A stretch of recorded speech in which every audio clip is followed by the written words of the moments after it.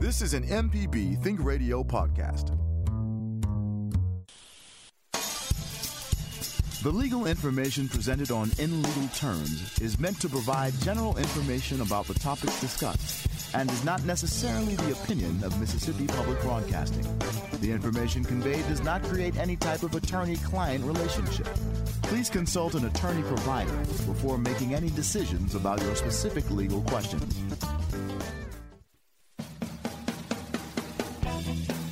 Welcome to In Legal Terms from MPB Think Radio, the show all about you and your rights. I'm Liz Gill, and I'm with Professor Richard Gershon of the University of Mississippi School of Law. Hello, Professor Gershon. Good morning, Liz. It's great to be here. And, when the Mississippi legislature is in session, they're dealing with, drugs, alcohol, and sex typically. And we do have some bills related to those this year. But it's really great to have Mississippi Public Broadcasting's own Desiree Frazier on the show today. She is the primary MPB reporter in the legislature, and she will be talking to us about the legislation this year. So good morning, Desiree. Thanks for joining us. Good morning. Good to be with you. Well, would you tell us a little bit about your background and how you came to cover the legislature? Well, I've worked in television and TV news for about 20 years. I was an anchor reporter at WAPT in Jackson from 2001 to 2008.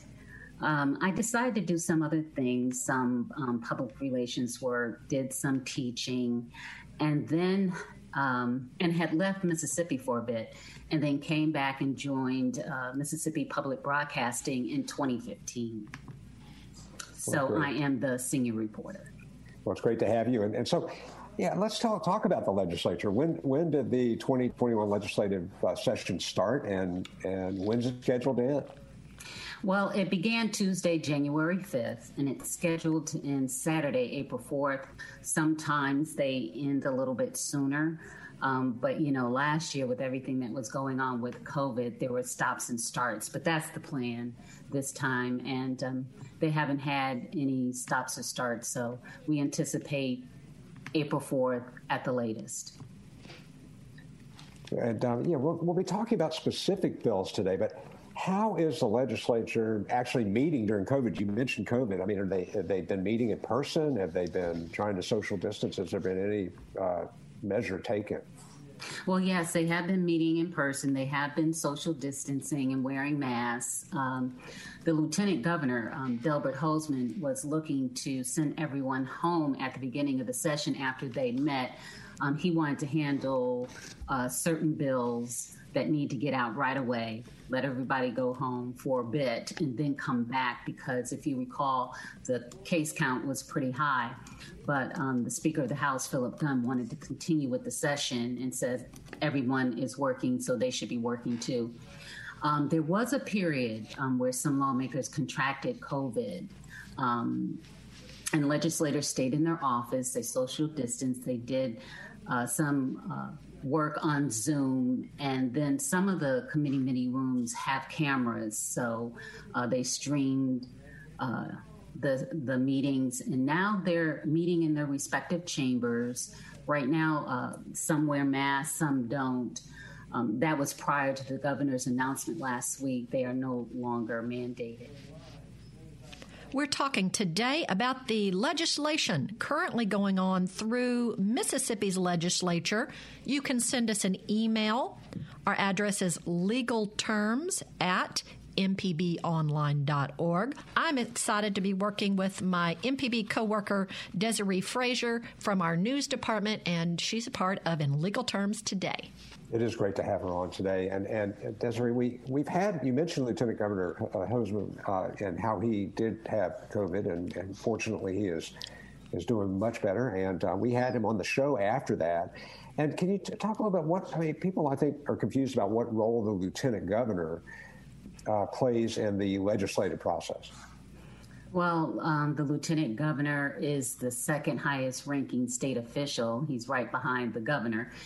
He is president of the Senate, and he or she can serve for 2 consecutive terms. And before the session starts, and during the session, I should say, he, along with Speaker Gunn, look at bills and determine what's going to be coming up, so to speak, what bills are going to advance.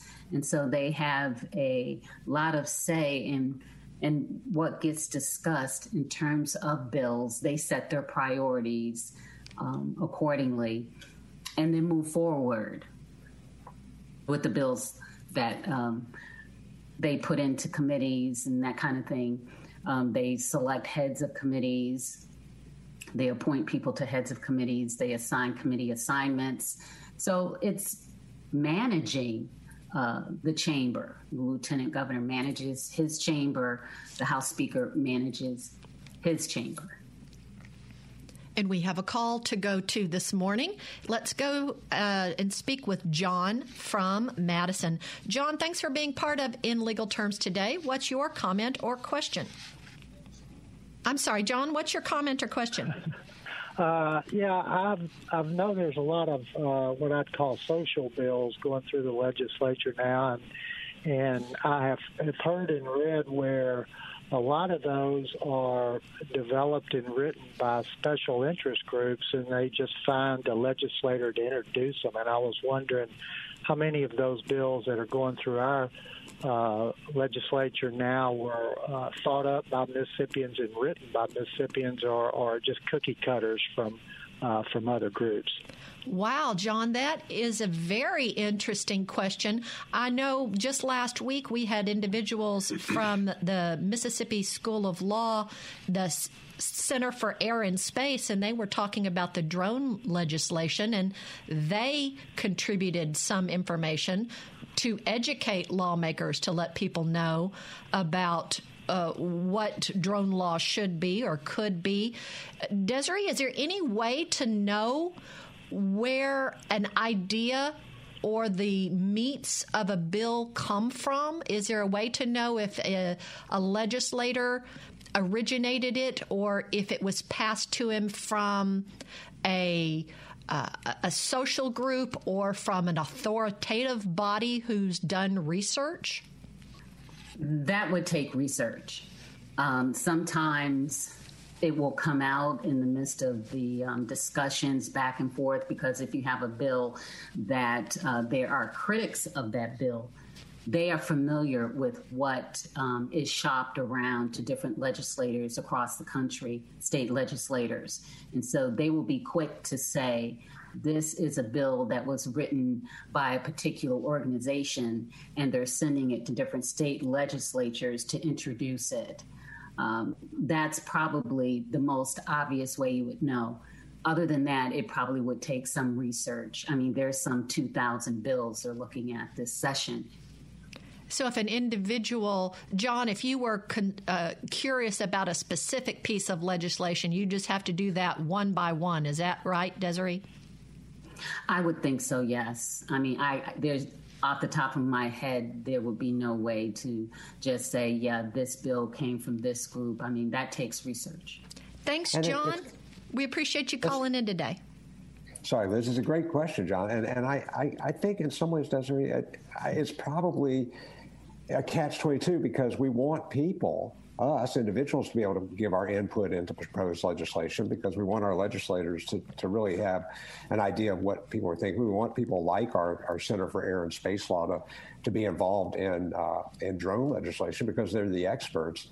But then if you start getting outside pressure with money to get in a result that may not be in the best interest of Mississippians, that can kind of tilt things. So it's hard to know in that process when input is good and when it's not good.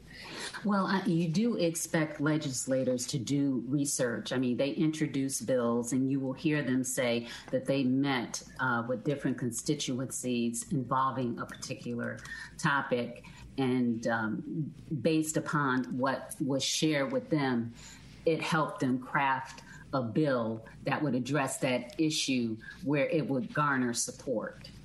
So you have that going on as well, which is a little different than having a quote unquote form bill that's the same and is sent to different state legislators where it is encouraged to be introduced, and it's the same everywhere. Legislators in the first instance are going to customize the bill. You can send us an email to ask a question. Our address is legalterms@mpbonline.org. We're discussing possible laws that the current Mississippi legislators are discussing. Desiree Frazier from MPB News is our guest. Where can you read the bills that are up for votes and debates? I'll tell you next. You're listening to In Legal Terms on MPB Think Radio.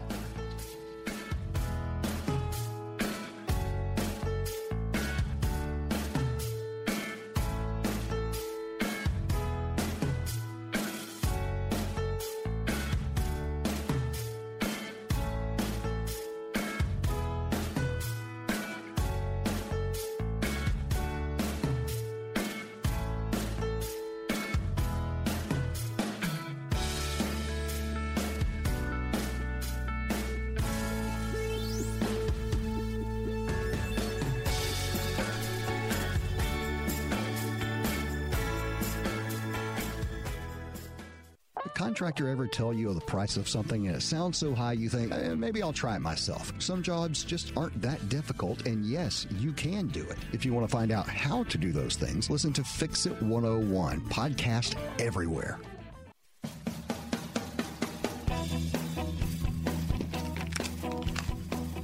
This is In Legal Terms on MPB Think Radio. Not everyone has a chance to listen to our whole show live.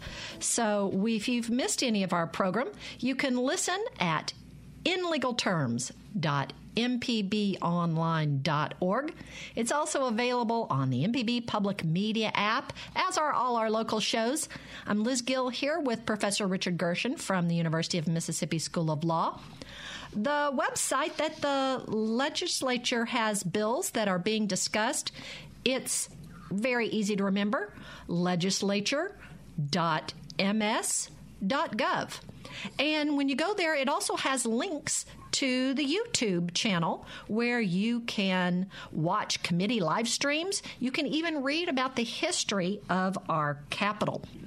This morning, we're talking about the proposed legislation being considered by our Mississippi representatives and senators with our guest, MPB News legislative reporter, Desiree Frazier. Desiree, one of the proposals that is being discussed is the state income tax. How likely is it that the state income tax will be repealed? Well, that's an ongoing issue right now. The income tax bill, House Speaker Philip Gunn introduced that piece of legislation, and the benefit, it was argued, is that states who have eliminated the income tax are seeing growth. The issue for Mississippi is, just like other states, where is the money that you lose from income tax coming from? By eliminating the income tax bill, a single person making $50,000 or less and a couple making $100,000 or less would immediately see their income tax eliminated. The bill says that it will reduce the grocery tax over time from 7% to 3.5%. But the sales tax would increase for items like cigarettes, clothing, and cars from 7% to 9.5% because there is approximately a $1.9 billion hole to fill. So Lieutenant Governor Delbert Hosemann, the House passed the bill. Lieutenant Governor Delbert Hosemann has concerns about it, which he expressed. His concerns are that it will have unintended consequences. And because the bill was introduced and they haven't had a lot of time to research it, this legislative session may not be the time to try and pass something that's going to overhaul the system. He has an accounting firm and also the state economists researching the bill to kind of model out how it would affect Mississippians in different segments of the business community. The Agriculture and Commerce Commissioner, Andy Gibson, has come out against the bill because it would raise the cost of farmers' equipment and parts. Manufacturers' equipment and parts would also be more expensive because you're seeing that sales tax increase. So while you have an elimination over time of the income tax, that money has to be made up. So it may not get through this session, but you never say never, because you never know what is going to happen with a bill. That's such a good point that Desiree makes, and I think it's something they have to study really well. There is growth in some states that have had elimination of the income tax. I lived in Florida and in Texas during my long life, and Florida has no state income tax. But Florida also has a huge tourist tax, and they have there are 20 million people there. Texas has over 20 million people. So, we're really talking about, apples and oranges to some extent. Texas has other parts of their economy. And by the way, my property taxes in Texas were higher than any property tax in any state I've ever lived in. So states will tell you they're eliminating your taxes, but they're going to put them on you somewhere else. And the proposal here is on the sales tax. Oh, and the governor is a proponent of eliminating the income tax, but he is not crazy about this bill because, as you said, even though you eliminate one tax, you're going to increase another, and that shuffling, he has said he's not keen on supporting. I guess that when states have transitioned from no income tax, has there been seen a lot of extra spending from the people that would have paid that tax? Does that go into the economy, or I don't know? It's a one-time thing, so it just kind of evaporates.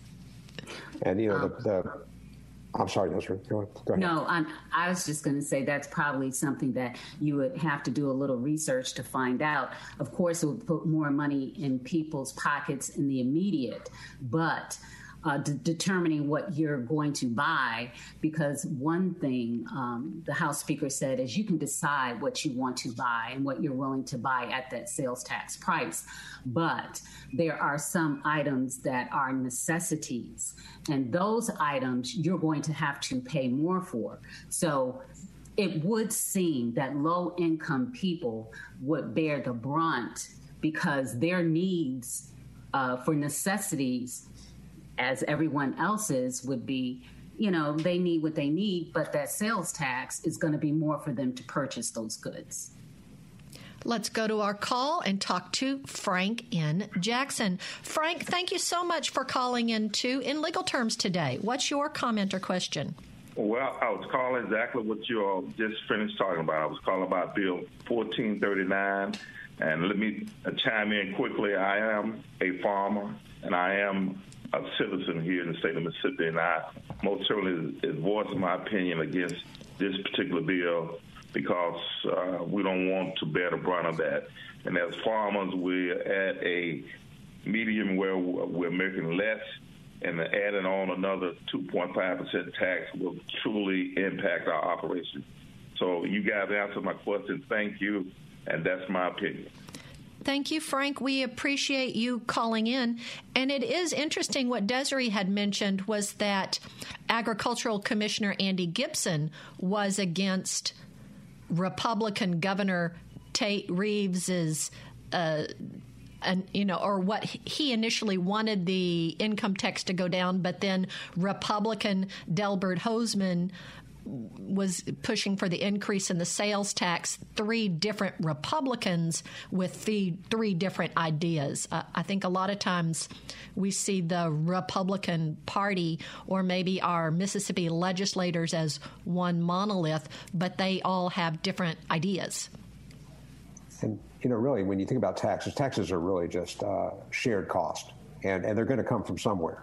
And so, if you repeal one tax, you're going to increase other ones. I mean, or you're just not going to have the services. And I think what people mostly want is good return on their dollar, whatever their tax dollar comes from, good education, good roads, and a legislature that is transparent and responsive to us. Desiree, I think, now, Liz, I thought we had a caller that was going to talk about marijuana. We do. Let's go to Tim in Louisiana. Tim, thank you so much for calling in to In Legal Terms today. What have you got for us? Well, I have a question about hemp farming and marijuana, and you've got medical marijuana now in Mississippi, like we do here in Louisiana. And you have hemp farming in Louisiana and Mississippi. I'm wondering if you can grow your own medicine. Professor Gershon, we did a show before our election in October, I believe. I'll get the date on that later, where we talked about the pros and the cons of the specific referendum. But Professor Gershon, Desiree Frazier, do you have some information about what is actually going to be put into production? What's going forward with Mississippi? Can individuals grow their own cannabis, or do you have to be a certified farmer? Well, all that stuff, I think, is still to be worked out. The Mississippi State Department of Health is going to handle administering the program. And everything right now is kind of in limbo. Initiative 65 is going before the state Supreme Court in April. The mayor of Madison is challenging the constitutionality of how the signatures were collected to put the referendum on the ballot. The health department is moving forward to put in place everything that it needs to manage the program. But we don't know what's going to happen in the state Supreme Court. So it hasn't gotten that far to be able to answer those types of questions. There is an organization that just started, and I don't recall the name, that is going to be working with growers. They're kind of an advocacy group that has started up, but I don't have that information with me to give it to them. We can find that out later and put that on the information for this podcast. Our podcast will be usually up later the day the show airs on mpbonline.org, and our podcast is on our website, inlegalterms.mpbonline.org, and we'll get a little bit more information for you. Tim, thanks for calling in. Some of the bills that and some of the issues that our representatives and the governor had run on was talking about teacher pay raise. What have you seen from the legislature? Is that going to happen this year, Desiree? I think at the outset of the session, it was pretty much a given that teachers would see a pay raise, especially after last year, because the legislature had passed it but had to pull it back with the coronavirus pandemic. But that bill on the House side, the House passed a teacher pay bill. The Senate passed a teacher pay bill giving them raises. However, when the income tax bill came out, the teacher pay raise was rolled into that income tax bill on the House side. So the House let the Senate bill, and I hope I'm not confusing people, but the House, when it rolled the teacher pay bill into the income tax bill, it let the Senate teacher pay bill die. So on the Senate side, they took the House bill that had passed and put the teacher pay bill back in play so that it would keep it alive. So at this point, we don't know for sure, but the bill is still alive. That bill would give teachers and teachers' assistants a $1,000 raise. Newer teachers would receive $1,100.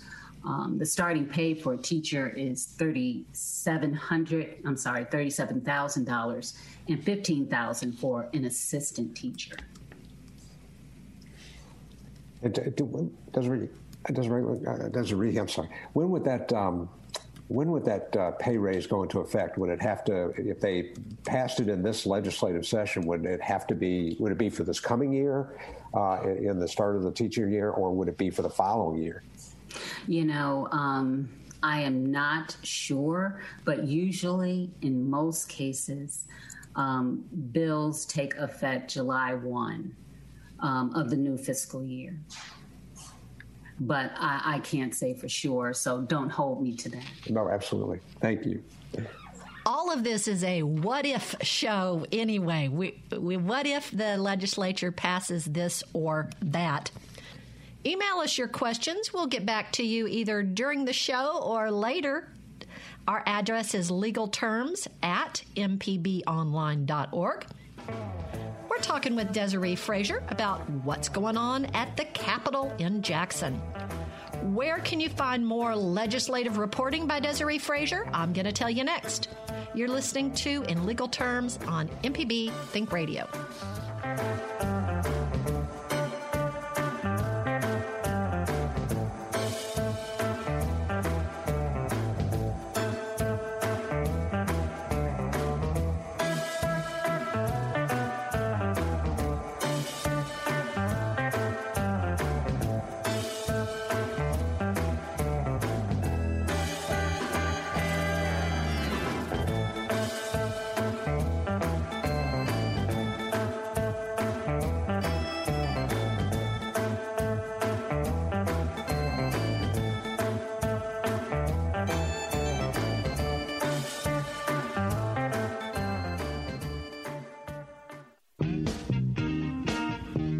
Hey, this is Larry Morrissey with the Mississippi Arts Commission. I'm one of the hosts of the Mississippi Arts Hour, the arts interview show on Think Radio. We talk with visual artists, musicians, writers, as well as people who help bring the arts to their communities. We hear about how each artist learned their craft and get some insight into their creative process. You can hear the Arts Hour every Sunday at 5 p.m. on Think Radio, or listen anytime by subscribing to the show through your favorite podcasting app.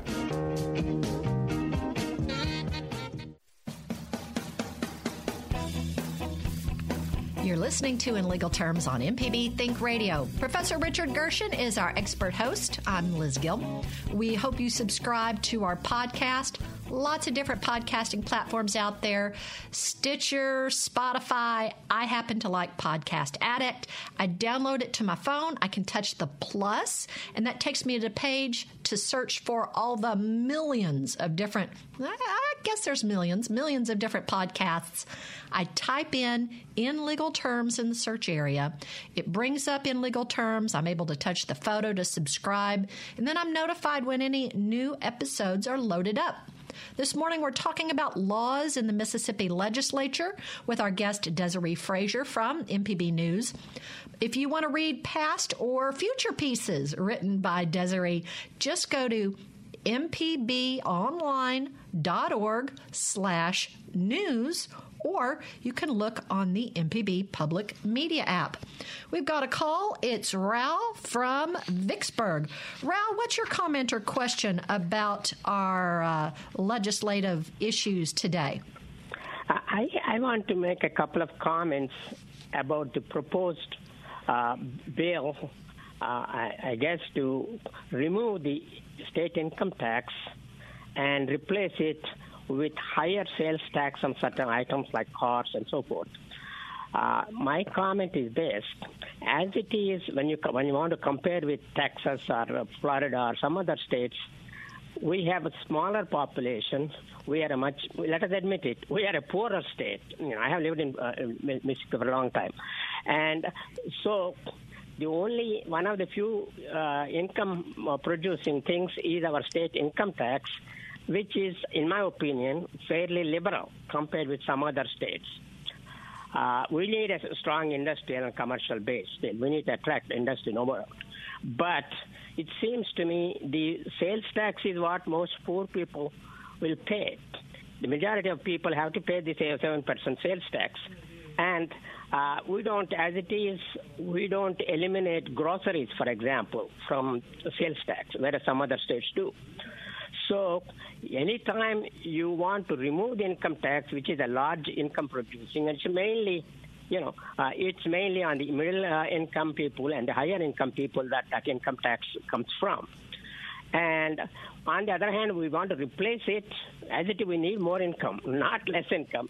And we want to replace it with taxes on those things like cars and other things that the poorer sector has to pay. It does not seem to me very good idea, because as it is, typically our Republican friends, they always want to replace taxes and give it away to industry. I don't think industry will come just because we give them some perks. They're interested in our, what kind of people we have, human resources, and what kind of resources and infrastructure we have, which we don't have that much. So those are the items we need to concentrate on rather than trying to compete with other states in trying to bring industry. This is my opinion. So I think we should let things be the way they are and look for other sources of income rather than, cutting down what we have already. I will let go at this point. I would like to hear your comments. Bye. Raul, we appreciate you calling in with your opinion. Professor Gershon, you're a tax guy. Do you have any comments? Comment, because really we talk about progressive taxes and regressive taxes, and the income tax is progressive in that the more income you make, the higher basic percentage you pay of the dollars at a certain level. But the sales tax is not that way. So someone who has a $20,000 income and has to spend all of that on necessities will have to pay sales tax on everything they spent.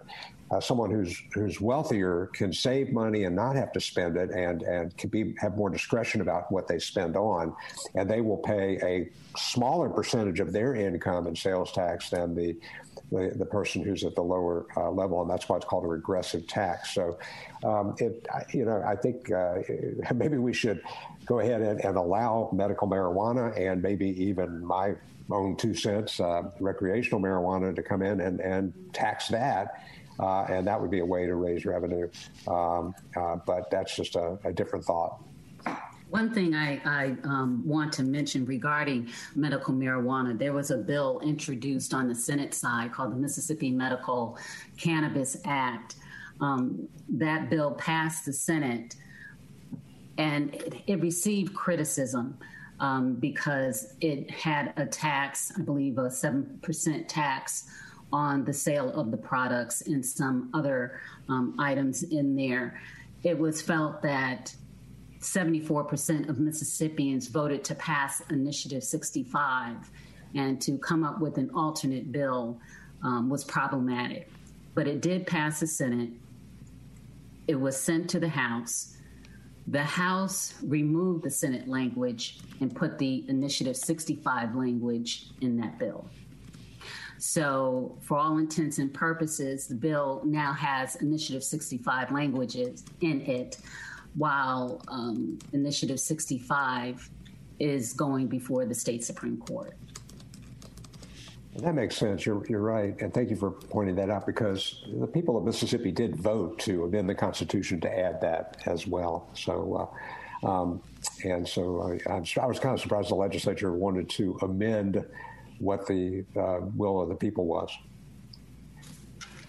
Well, that did generate some controversy for sure.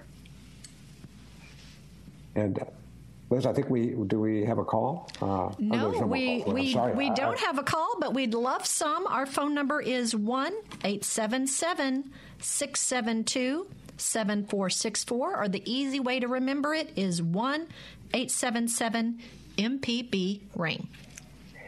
And I read your "we have no calls" to "we have a call," so that was on me.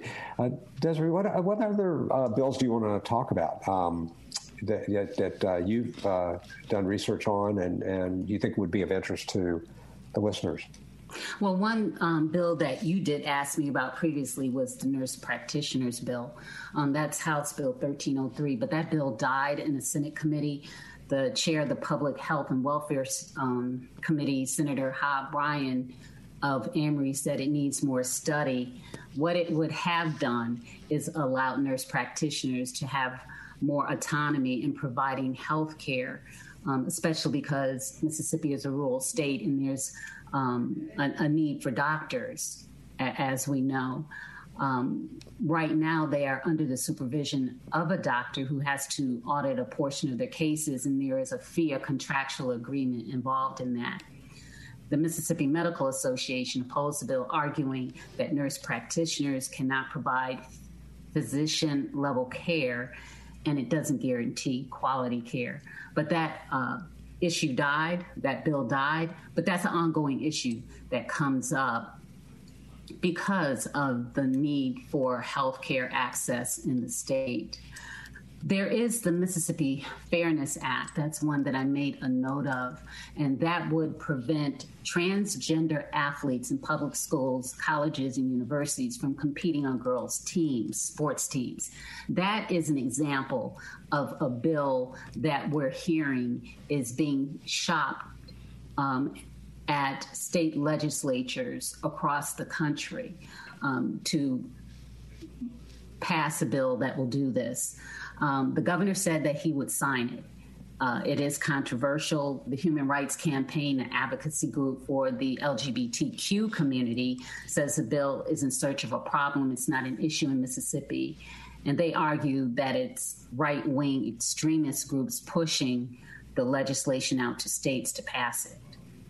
Well, but it looks like it will pass. We do have a call about that from Starkville. Is it Jonathan? Thanks for calling in on to In Legal Terms today. Go ahead.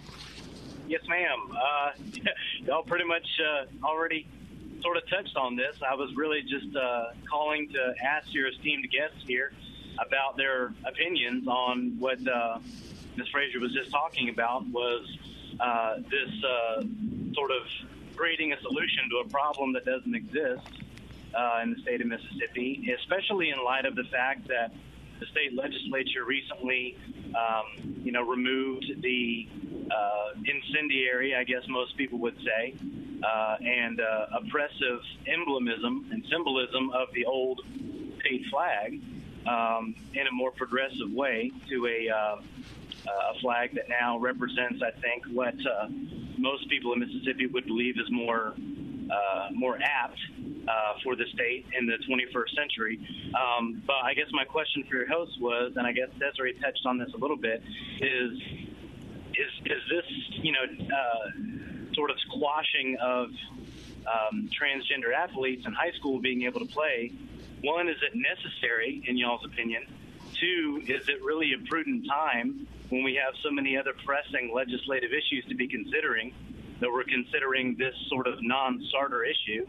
And three, what does this do for the seemingly progressive steps that the legislature and the state of Mississippi and the populace as a whole in terms of medical marijuana advancement, the removal of the old incendiary sort of Confederate battle flag? Is this a step backward?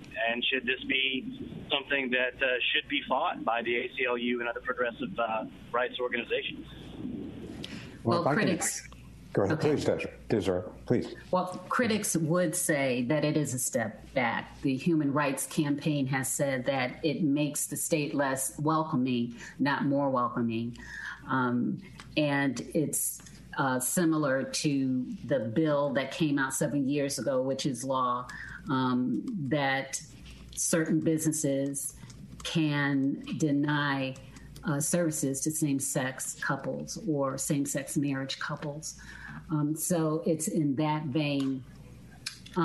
Yes, the state has made some progressive steps, and that's why, yes, it is a concern that these type of bills do detract from where some people want to see Mississippi go, which is to be a more progressive state. But we also do have a Republican supermajority in the legislature who are conservative.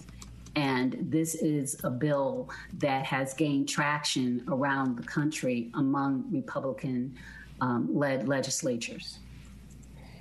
And, I agree with this caller because I think, first of all, we have a lot more pressing issues in the state. This is not something that even seems to come up, and it seems like it could be dealt on a case-by-case basis. But, we're really talking about a bill that's going to be considered overbroad and probably held to be unconstitutional because there are people who are born intersexed, for example, and that does happen.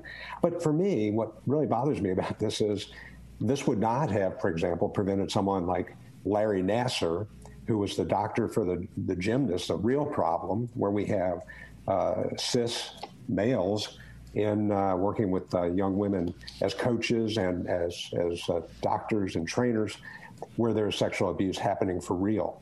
And he was a man of great faith, and that did not keep him from doing that. So I actually find this to be outrageous, in my opinion. We're taking your questions at our email address, legalterms@mpbonline.org. Leila, Bob, and Dana, hang on. You're going to close out the show with us on our last segment. Desiree Frazier from MPB News is our expert guest today. What's coming up on MPB News? I'm going to tell you next. This is In Legal Terms on MPB Think Radio.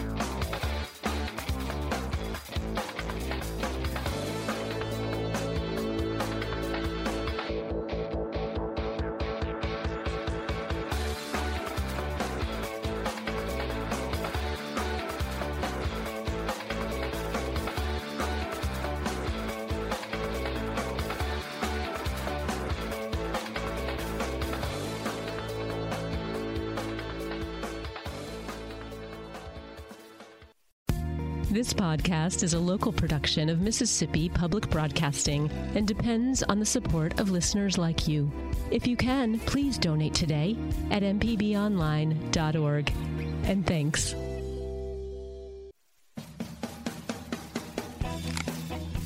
You're listening to In Legal Terms on MPB Think Radio. Professor Richard Gershon is our expert host.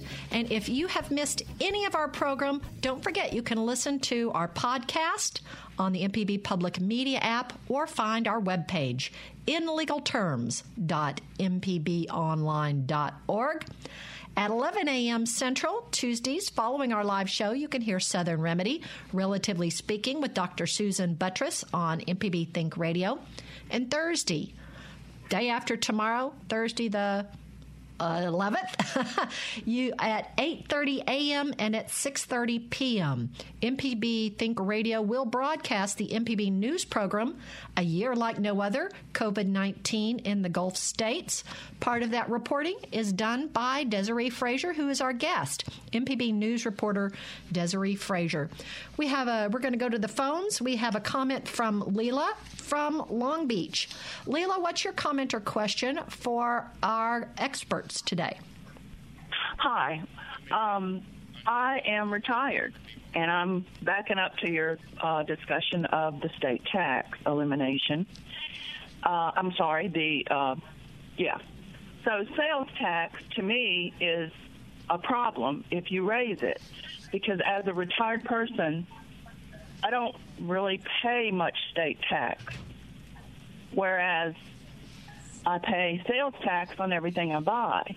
Am I confused? Is this something I should be concerned about, because this will raise the amount of tax that I pay on the everyday? Lieutenant Governor Delbert Hosemann has said that he has gotten calls from retirees who are addressing the same issue that you're raising. Okay. Well, I just wanted to point that out because it hadn't come up, and I think it is a concern for those of us who are retired on a fixed income. So, thank you. Mm-hmm. Well, and Leila, we want to make sure that you know one of the website I gave out earlier, legislature.ms.gov. That's where you can find out who represents you. And if you want to call or if you want to email the person who represents you or the leaders of our state, that's they're our representatives. They are supposed to be working for us.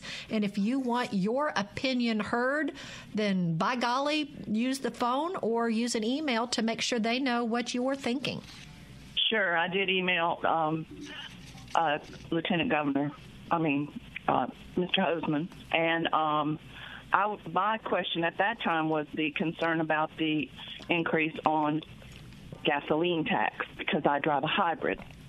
And because I drive a hybrid, I'm paying $75 extra every year in tax, which doesn't make sense since the past year nobody's gone anywhere. Basically, we were quarantined. So I did express my concern there, so I will continue to do that. And thank you so much.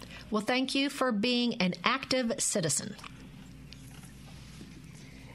We do, thank you. And thanks for that comment about the hybrids. I've never understood why hybrids pay more in road taxes than people who use more gas. But Desiree, you had some bills you wanted to get to, and one was... Yeah, in our closing moments, there is a Jackson infrastructure bill that was just introduced yesterday by Democratic Representative Chris Bill of Jackson. It's House Bill 1496. It would allow the city of Jackson to issue bonds for meeting the infrastructure needs to improve their drinking water, the sewer and stormwater system, just the entire infrastructure, do what they need to do to build new facilities to address this crisis that they're dealing with. It would also call for residents to vote on a sales tax to pay for the bonds. It's been referred to the House Local and Private Committee. There is a deadline for certain bills tomorrow, general bills that have originated in the other chamber. They have to come out of committee tomorrow or they're going to die. But the local and private is on a different schedule, so tomorrow's deadline does not apply. Also, the Medicaid technical bill, which has to be renewed every 3 years, that is the bill that administers the program that determines how it's going to be managed. They have included a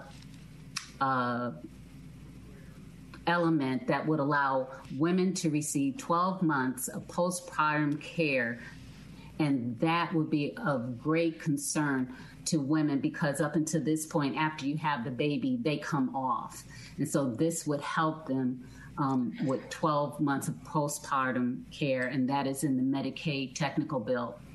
There is also some criminal justice bills that are doing some interesting things. There's one that would provide workforce training and rehabilitation. There's another one that would provide a facility for inmates who are infirmed, paroled, or inmates who are frail and are unable to be cared for under other circumstances. And there are some others, but I just wanted to get those items in.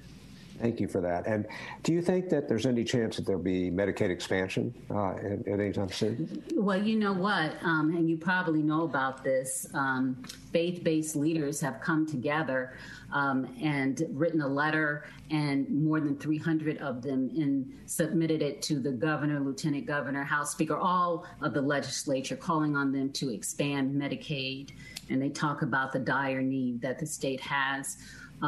Working poor who are working and do not have health care coverage. And in the midst of the pandemic, they consider it a moral failing not to address this issue.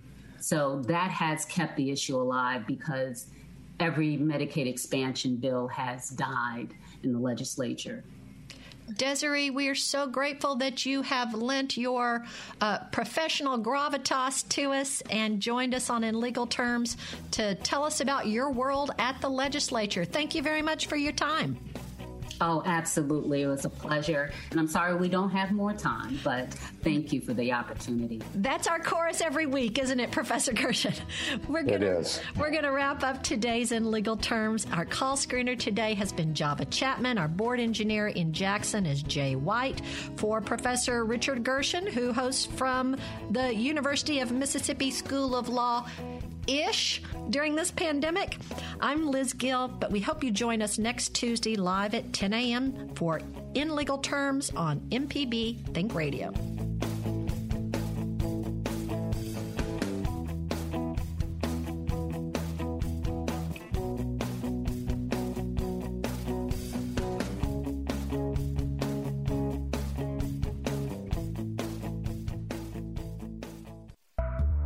This is an MPB Think Radio podcast.